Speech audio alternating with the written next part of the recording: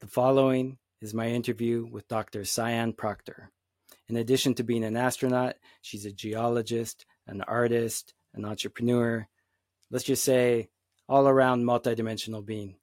I'm sure you'll find her and her story as amazing and inspiring as I do. So let's start with, when did you first have the inkling to become an astronaut? I think I've been chasing space my entire life, because I don't have a moment where I was like, oh, Mom, Dad, I want to be an astronaut. I just know that from my earliest memories, I was obsessed with aviation, and a particular type of aviation, like military aircraft, and so I was always looking up, trying to find airplanes. But I also knew that there was a connection between becoming a military aviator and becoming an astronaut. I was born on Guam because my dad was working at the NASA tracking station during the Apollo missions. And so the whole idea of the right stuff was definitely something that I grew up with. And so I always saw being an astronaut through aviation. I guess that's it. It was just in your DNA. I mean, you were born 9 months after the moon landing, right? Yeah, I consider myself a moon celebration baby for sure, Let's talk a bit about your dad, because he's a really interesting character. Tell us a bit about him and how he got into that position. Yeah, my dad was a hidden figure. He was self-taught in math and science. And, out of high school, he took a test and scored really well on it. It was a math test. And that just kind of opened up opportunities for him to get his radio technician's license, so that he could fix radio, anything having to do with radios. And then he went on to get certificates to be trained in ICBM missiles and missile tracking. And then that led to NASA and tracking real rockets to the moon. Truly amazing. So when was the moment you first thought you could actually be an astronaut? That the opportunity was presenting itself for you to actually go to space?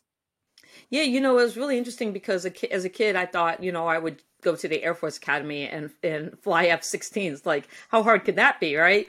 But that reality slipped away pretty quickly as a teenager when I got glasses and I knew, I wasn't going to be able to fly, let alone there weren't any, female fighter pilots flying F-16s back then. But I didn't know that. And, sometimes not knowing, like we talk about access to information, and my parents never said anything. So I just assumed that it was something that I could do. And they never told me it was something that I couldn't do, even though society had barriers up. But then I just went off and lived my life for the next, 30 years, basically. It wasn't until my end of my 30s that somebody said, NASA's looking for astronauts, you should apply. And that was the first time where I really thought, oh, I could be an astronaut, because I didn't even know how NASA selected astronauts, because I had given up on that dream when I was a teenager. And so it was really interesting to come back to it in this way of becoming qualified, like where you think, yeah, okay, I have the qualifications. Because when the dream of being a fighter pilot slipped away, I thought being an astronaut had slipped away too, because to me, there were two types of astronauts. There were the fighter pilots who flew the shuttle, and I could see myself doing that. And then there were the people who went to MIT and Harvard and, what I call the rocket scientists, the people who are straight A's and super smart. And I was never that, and as a kid going to school, I was a C, B student. Definitely wasn't an A student. And so I just thought, oh, I'm not smart enough. They would never pick me to be that second category of astronauts. And that's why when they sent me, friends said NASA's looking for astronauts and you should apply. And I opened up the application and I saw what the qualifications were. And I realized that out of, I had my PhD, I had my pilot's license, I was scuba certified, I had traveled and taught around the world. And the fifth thing that they were looking for was Russian. So that was the one thing I definitely didn't have, was any Russian. but I had 4 out of the 5 categories. And then it was really about me convincing myself to apply, because having imposter syndrome voice telling you you're not qualified, or, they'll never select you. You're just a community college professor. The language in my head.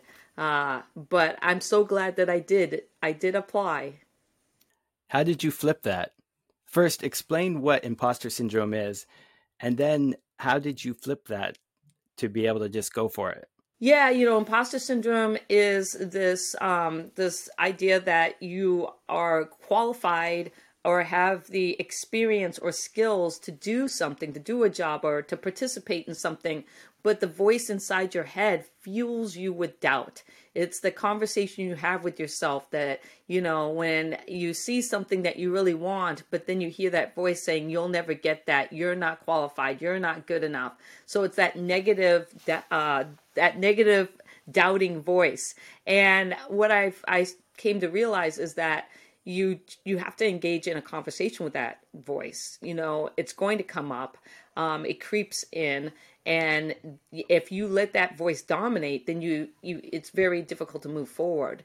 And so when I was thinking about the fact that they would never select me, I thought about what my dad would say. And my dad would say, don't talk yourself out of opportunity. Let somebody else tell you whether you're qualified or not. And I think that was the philosophy that he used. And that's one of the reasons why he was able to do the things that he did, is being able to say, you know what, I'm gonna go for this. And then you can tell me why you don't want me, but not telling yourself ahead of time that you're not qualified.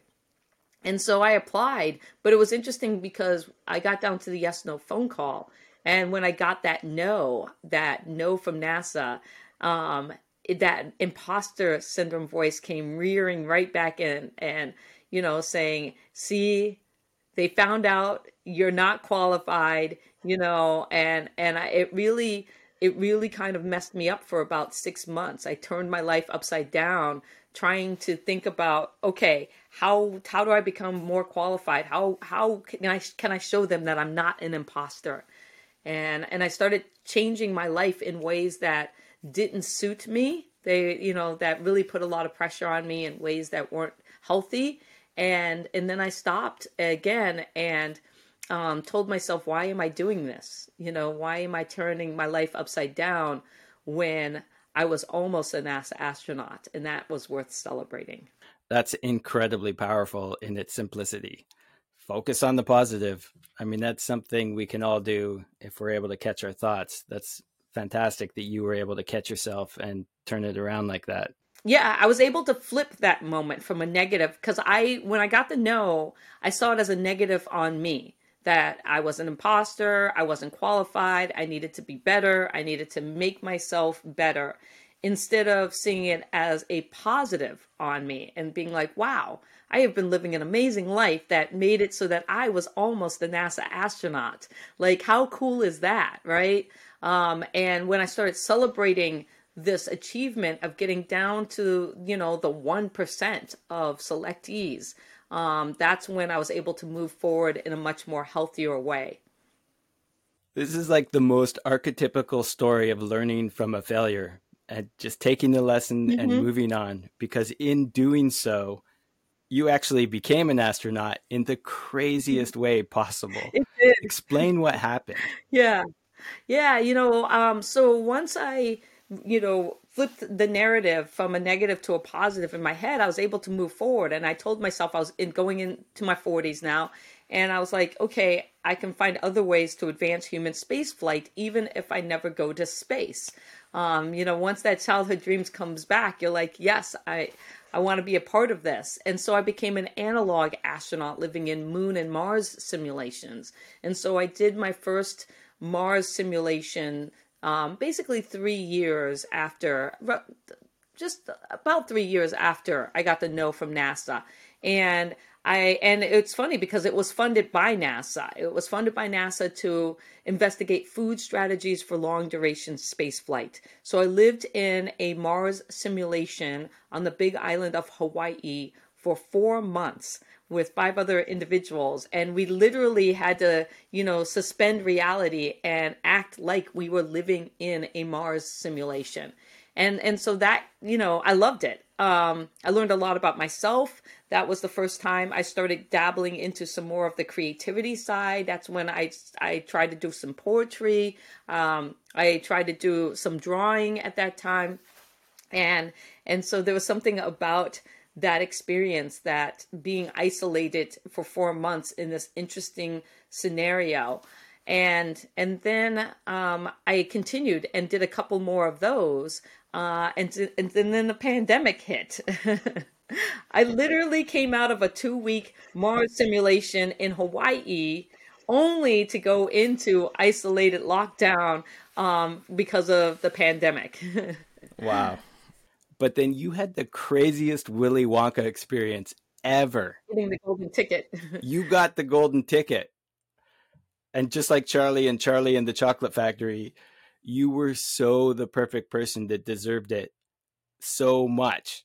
I mean, even leading up to all of that is straight out of the storyline because it happened so dramatically. It did. COVID changed everything because, again, I found myself in this isolated, confined environment, locked in my house, basically, with my husband at the time. And we were basically on the way out. I got divorced during COVID in 2020. But again, the coping mechanism, being inside, not being able to travel, which is my favorite hobby, and I needed to unleash creativity. So I started becoming an artist. I started becoming a space artist, an Afrofuturist artist. And I was creating these postcards, and I started a Patreon where I was mailing out postcards to people around the world. And they were supporting me, telling me, wow, your art's really good. You continue doing this. And so as a result, I got a lot of confidence in art and poetry, because what I would do is I would create these postcards, collage art style, and then I would, make a copy of them, a digital copy, and then on the back, I would put a poem describing what it was that art piece that I made meant to me. And so I was sending those out. And then in beginning of 2021, I'm divorced. I'm picking my life back up when Inspiration 4 was announced. And you could win your seat to space. And there were 2 ways that you could be selected. You could be selected by donating money to St. Jude Children's Research Hospital and get selected for the generosity seat. Or you could show your entrepreneurial spirit and open up a shop selling something and creating a Twitter video expressing why they should take you to space. And I did both. And I ended up winning the prosperity seat as an artist and a poet because I wrote an original poem called My Space to Inspire. That is so wild. What was that moment you found out? What was that moment like for you? It was the most amazing moment. I celebrate it every year, March 7th. So the competition was only open for the month of February. And again, this was a Twitter competition. So I had to create a video. And I told myself that because I almost talked myself out of not competing, because there are a lot of influencers that had millions of followers in there, and I only had a couple of thousand at the time. And I thought, oh, I'll never be able to win this. But then I told myself, wait, because I wrote this poem and I loved it. And I said, if I can just create this video and share it on Twitter, it's a win. I told myself just doing that was a win. And then the competition ended. And 7 days later, I got on a Zoom call and Jarrett was on the call, to my surprise, because I didn't know he was going to be on there. And he said, we selected a winner and it's you. And I went, oh my God.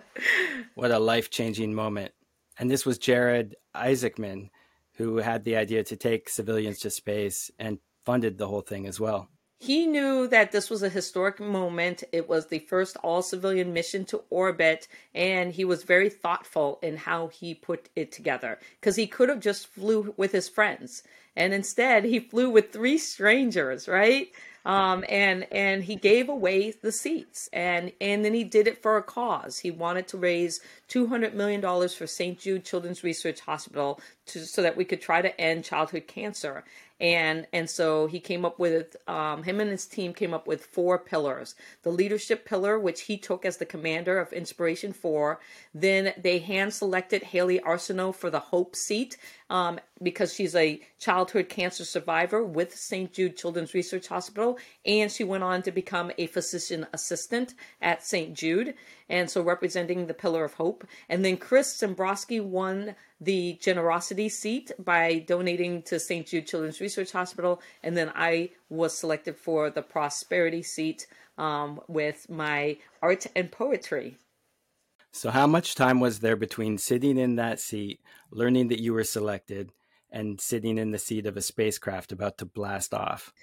5.5 months. That's incredible. Basically, 6 months, basically. I learned March 7th that I'd won my seat. And then I went 2 days later, we were off to Hawthorne, SpaceX's headquarters, for medical and, initial checkout and stuff. But we didn't tell the world that me and Chris were selected. People knew that Haley and Jarrett were going, but we got announced March 30th. And then from March 30th, that's when, the world knew, and we officially kind of went into training. The next day we flew to start centrifuge training.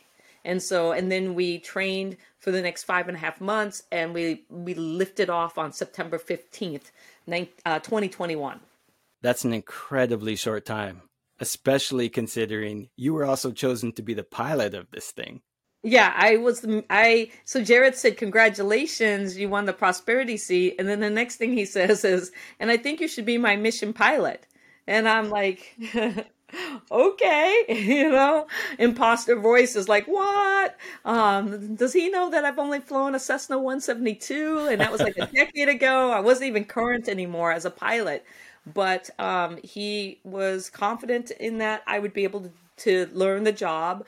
One of the things that SpaceX made very clear was that you may have won your seat to space, but you still have to qualify for your role. And so I had to qualify as the mission pilot in basically 5.5 months. And this is all new technology. Oh, yeah. You're probably one of the first people to ever use it.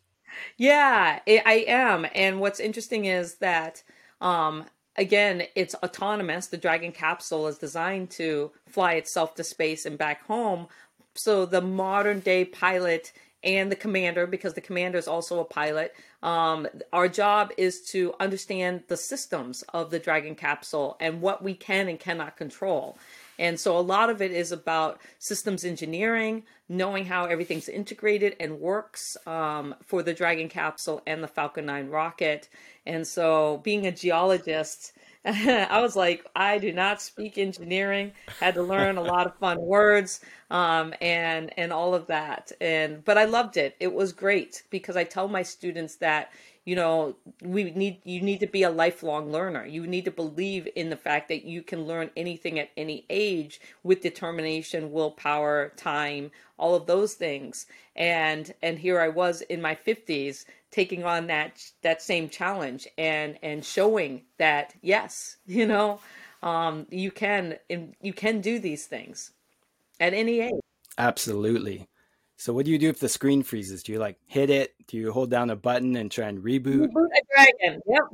It's interesting because you have the touch screen, of course, and there are things that can go wrong with the flight computer, but there's a triple redundancy system. So you've got 3 versions of the flight computer basically, but there is a procedure to reboot a dead Dragon. So there's an idea of how do you repower something up and get it working again. But SpaceX has done an amazing job of creating an incredible machine, the Dragon capsule and the Falcon 9 rocket, and just incredible. Next question. What's it like to sit on top of a rocket and be thrust into space in a matter of minutes?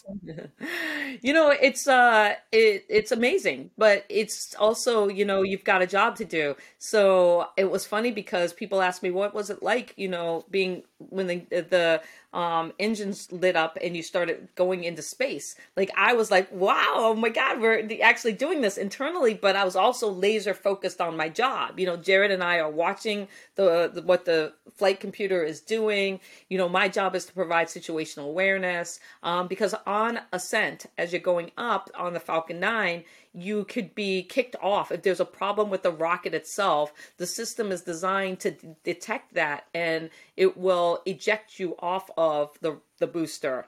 And but you could also, if you detect an anomaly or something that's not right, Jared and I also have the ability to enact that procedure. And so you're really concentrating, because this is you've got a job to do if something happens. But I do remember, getting thrust back and being like, just having this permagrin, by the fact that, here we were going to space, and watching the monitors in front of me and hearing Jared doing the call outs, as we're proceeding through, all of the steps in the flight computer, and just being really aware of everything that we practiced in the simulations, and playing that role. But I didn't have the luxury to kind of like sit back and be like, whoa, this is great. Our mission specialists, Chris and Haley, they don't have monitors in front of them. So they kind of could sit there and feel the experience more, I guess, more present in a different way. Jared and I were very present in the same way, but with a focus. And so when I think about that, I think about the fact that I was like watching the flight computer.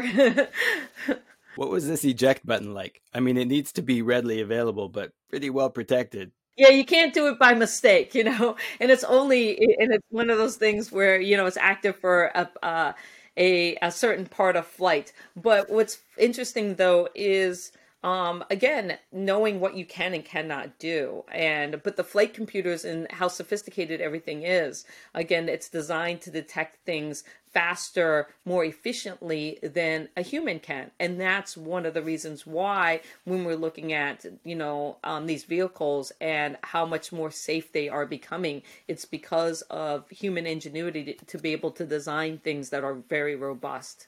When was the moment you were able to just relax and take it all in? Well, there were moments, especially when you get up there, we had a very rigorous kind of schedule and procedure, but you had moments of being able to get up into the cupola. And the cupola is our giant window that was looking down on Earth, and just be up there for a few minutes and really kind of take in the beauty of our planet. But then you would go back to doing something like medical, or, working on some of the projects that you brought to space. And so I think that there's always this kind of like your first time, particularly because it was only 3 days, there's still this sense of like, how do I, make sure I don't mess anything up, always kind of being alert to what the mission is and all of the objectives. And so, but there are definitely moments of being like, wow, I can't believe I'm up here. And it ends so quickly. You get up there, you're doing your work, that moment finally arrives. Your Willy Wonka chocolate factory tour moment, right? I call it, where you go up and you're like, whoa, this is amazing. And just like Willy Wonka, you're or Charlie in the chocolate factory, you're enjoying it, but you're also like, whoa, you're also kind of like stunned by the fact that you're actually there. And then you have to come home. You get to the third day and you're like humming and everything's great, and you're loving every moment of it. And then they say, yeah, you got to come home.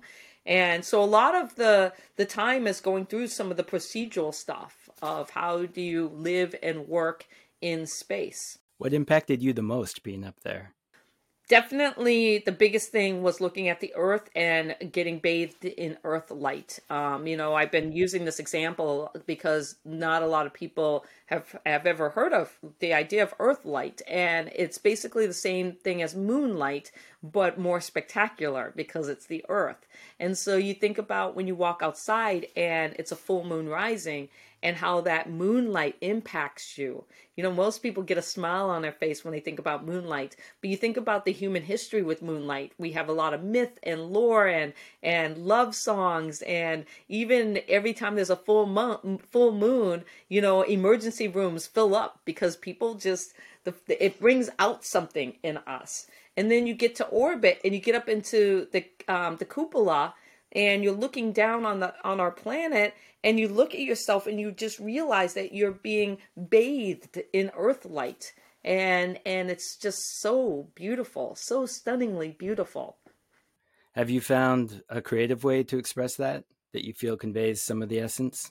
Yeah, I've written I've written a poem called Earth Light. But then I've also started trying to paint, you know, that experience of being up there and being, you know, with an astronaut kind of glowing in Earth light. Is that poem short? Is it something you could share off the It's top of your actually head? it's kind of long, Okay. but it's but I'll give you just one little part from it that kind of gives you the essence of the poem. And let me just find it really quick. Sure. Yeah, I love this theme of Earthlight. Okay, so this is how it starts. I thought the moonlight was my guiding light until that day when my soul shimmered, eyes wide and dilated with realization, for there I was being bathed in earth light. Tasered by the pulsating earth glow, my weeping ego quivers, spellbound in awe at the cosmic chaos perched against the death. A clear beacon of hope and longing etched by complex molecules and spiraling DNA. Golden strands of energy cascading outward, encapsulating hopes and dreams, existence and affirmation. And it keeps going on. Love it. It's interesting that you say up against the death. It reminds me of William Shatner's brief visit to space. And he talked about how he was so overwhelmed when leaving the atmosphere Yeah. by this sense of leaving the life of Earth Mm-hmm. and entering what he basically described as a realm of death. Yeah, he did. So, you know, two poets going to space. Yeah. Although I want to say that I think I went before William Shatner. So, Yes, you did. And you were there for 3 days instead of 5 minutes. yeah. But anyway. But he was very touched too by the experience. Mm-hmm. And there is that idea of, you know, the fact that here we were in this human made spacecraft, and we had this cupola, this plexiglass, you know, composite that was made on Earth, and that it was just that between us and, you know, death. And I just think, wow. And people ask, if I was ever afraid being up there, and I was like, no, I never actually thought about dying up there, but I was kind of already okay if that was the case, because, you know, there are many ways to die. And to me, dying as a result of doing the one thing I always wanted to do, you know, from when I was a child, I was okay with that risk. But the risk was so small. You know, I think about just the hazard of driving my car every day and the potential of being in a terrible accident. In fact, I was in a terrible rollover accident in Iceland where my friend got ejected out of the SUV. We all survived, but in an instant, it could have been over. Yeah. And then recognizing, you know, the fragility of life, and wanting to live life to the fullest. Indeed. So you're also a geologist, and you've studied the Earth up close through a microscope, all that. What was your geologist perspective looking at the Earth as a whole from space? My geology perspective was, my geology perspective was like, dang, we do live on a water world, and clouds are awesome. You know, you'd get up in the cupola and you'd be like, wow, there's nothing but clouds. And then there were times when we could see land, but it was pretty it was so much more apparent just how much water there is in the oceans and how much of that water is circulating through our atmospheric systems, and play a role in how the earth regulates energy.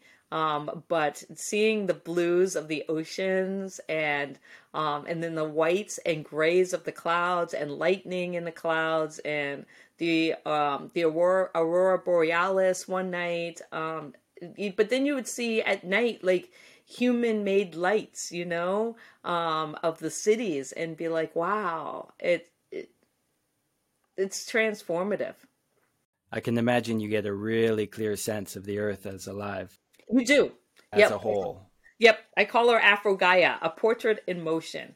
And it is a system that's regulating, and it's teaming with chemistry and physics and life, and it's all coming together to have this history, this narrative that's really fascinating. It's the ultimate fascination. It is. There's no place like Earth. As a geoscientist, I'll go to the moon and Mars, but Earth is definitely number one. And that's one of the things about the fact that when we solve for space, we actually are solving for Earth.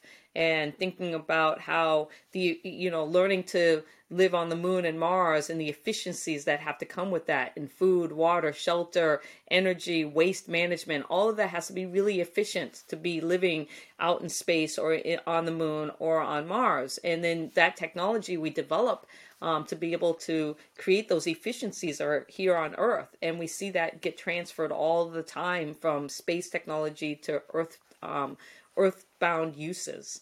You're looking down on Earth. You see all the water, the clouds, the land, everything.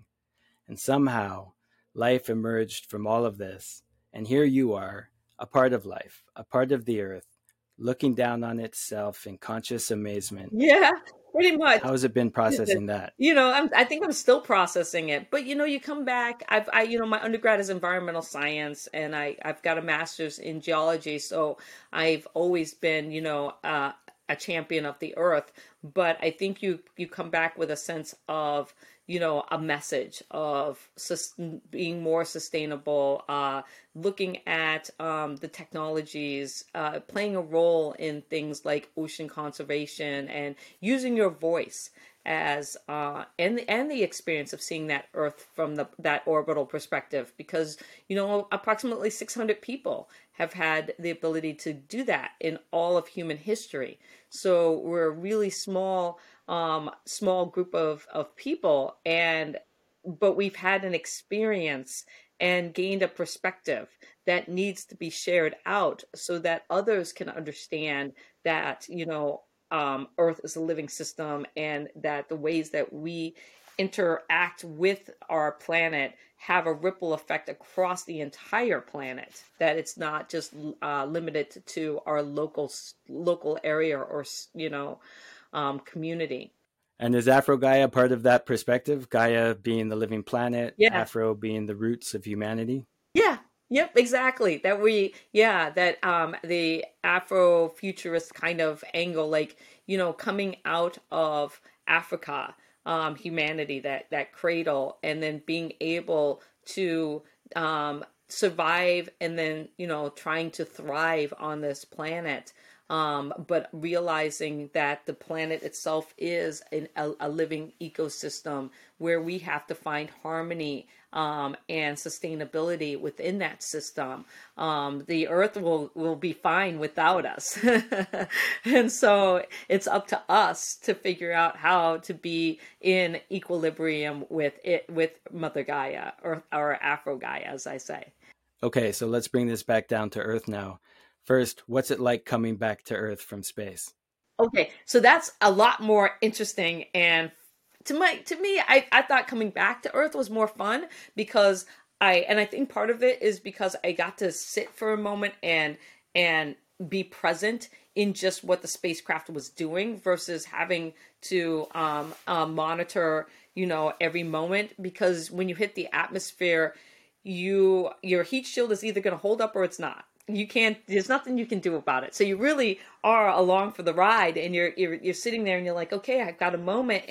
And I remember just sitting there, and the Dragon capsule does these big S turns through the atmosphere as a way, you know, to slow it down. So you hear the of the Dracos as they're firing, and you're doing these turns.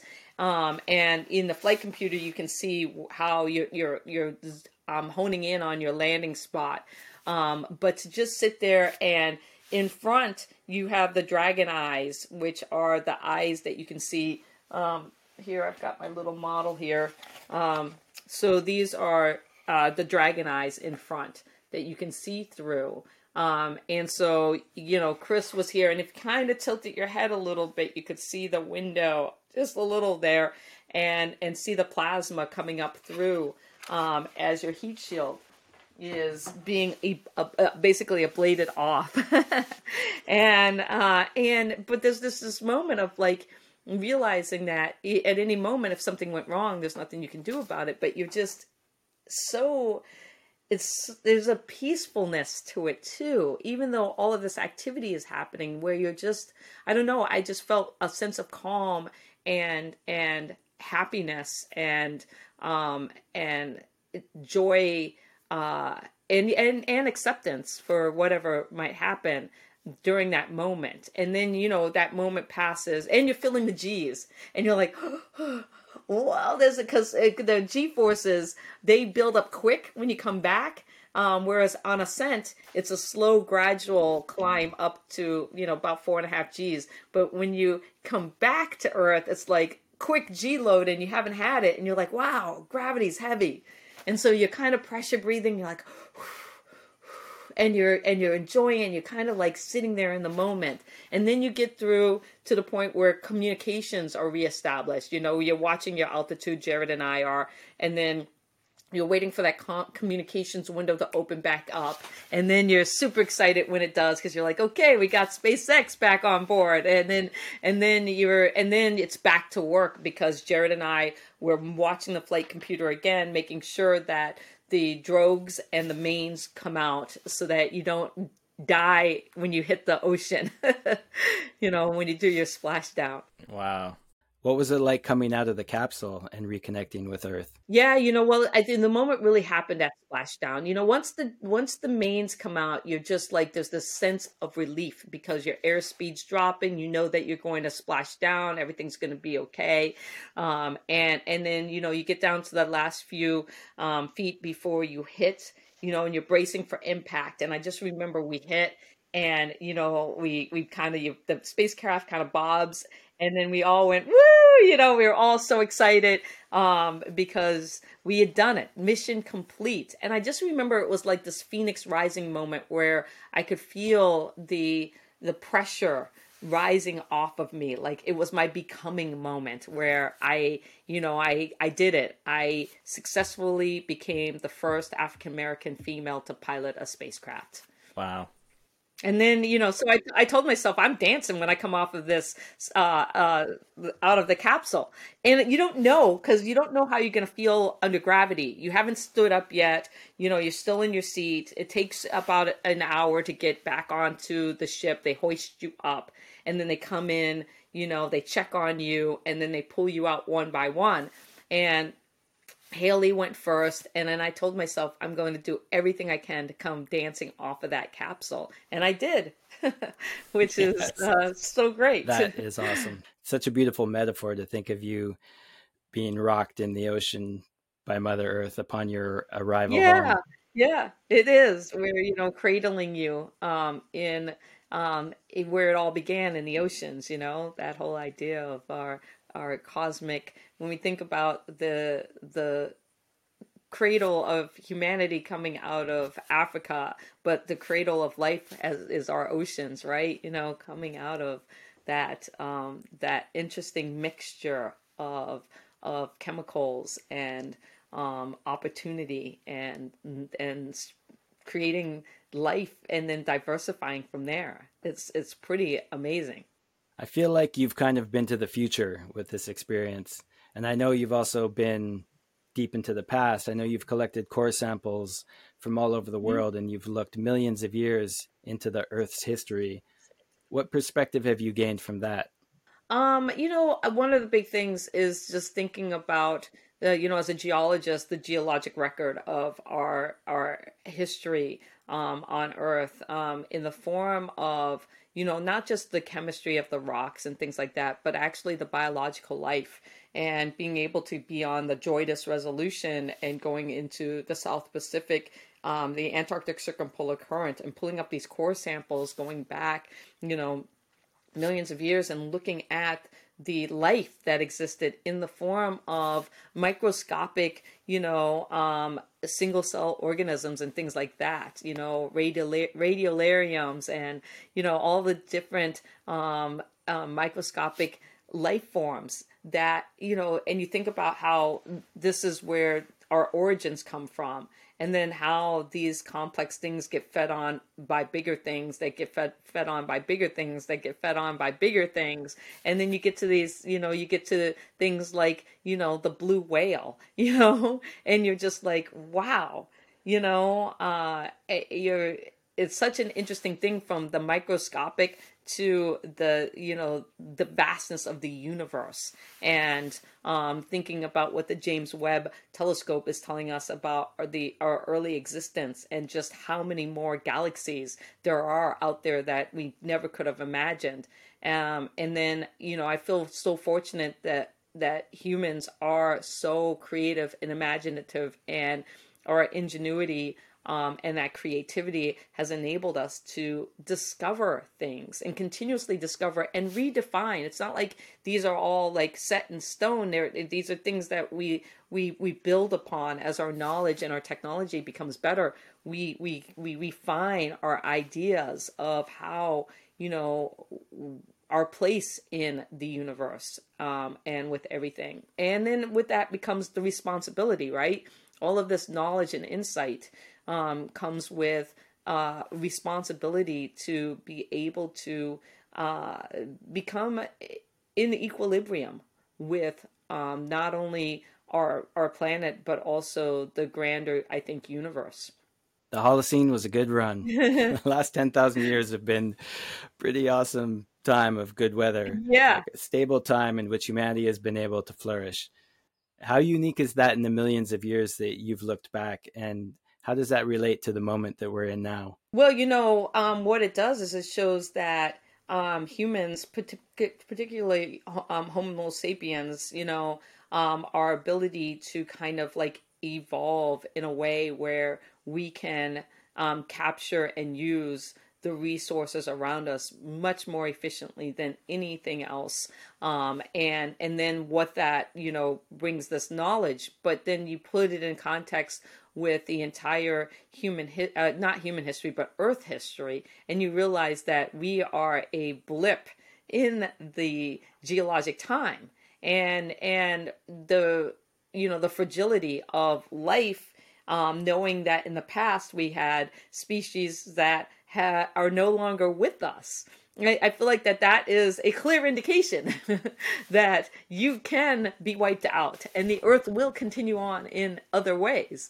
And so I think that's something that we talk about, particularly with climate change and how to adapt. But I don't think we fully grasp that, because we tend to be a reactive species versus a proactive species.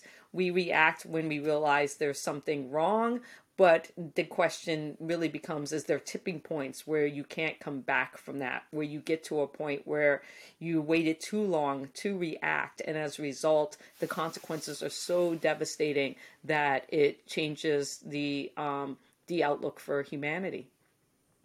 Considering we're already pushing past so many tipping points, what gives you hope?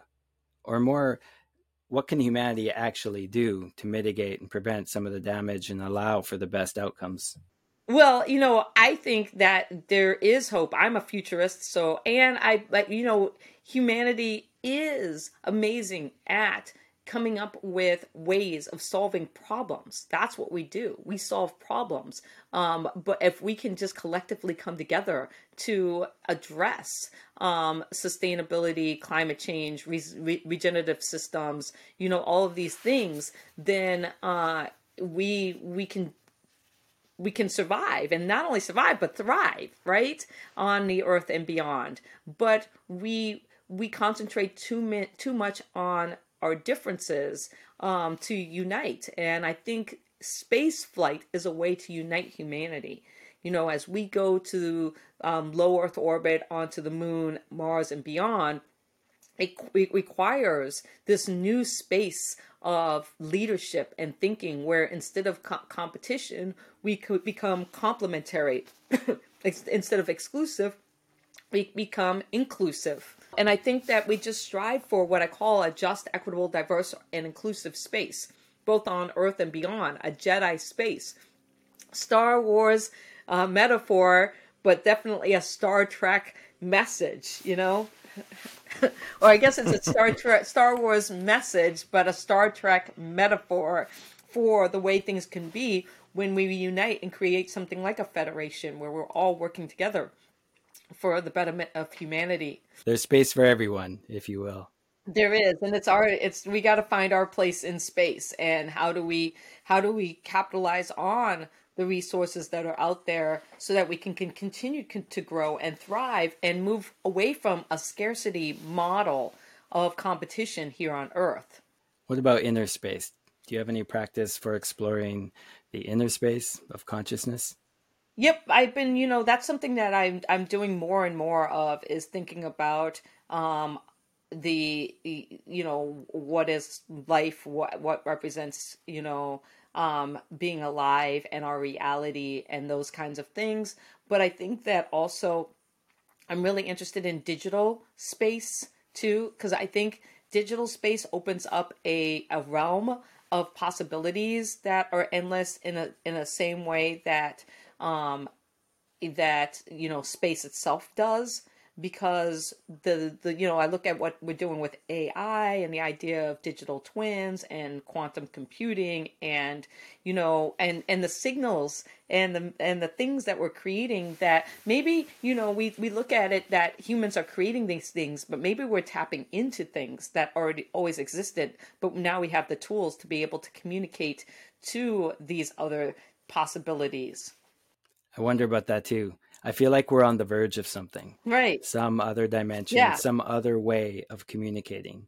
Right. We didn't create radio waves, we discovered them, right? And Yeah. then we were able to use them in interesting ways. So I feel like digital space is opening up discoveries that will enable us to hopefully communicate to open up possibilities that are so amazing. The possibilities are endless.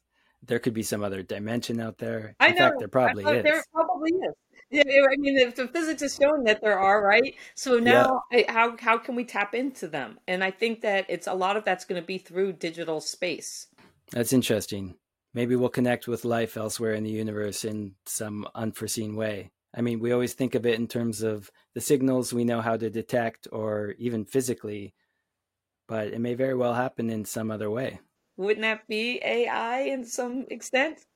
Possibly, yeah. We like to think that we're creating, but when we get to the point where we have, where we can't tell the difference between talking to a human and AI, and the AI is starting to really kind of make decisions and do things that are very lifelike. What does that mean? I mean, I'm excited to see what happens in this space.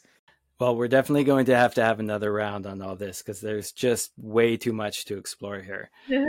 What is life? What is consciousness? Can AI get to the point of having its own kind of experience of either of those? Or can it fake it to the point where we don't even know? Yeah. Or maybe it doesn't even know itself. Or could we possibly be tapping into a signal that enables AI? And so when we talk about it becoming, is it alive?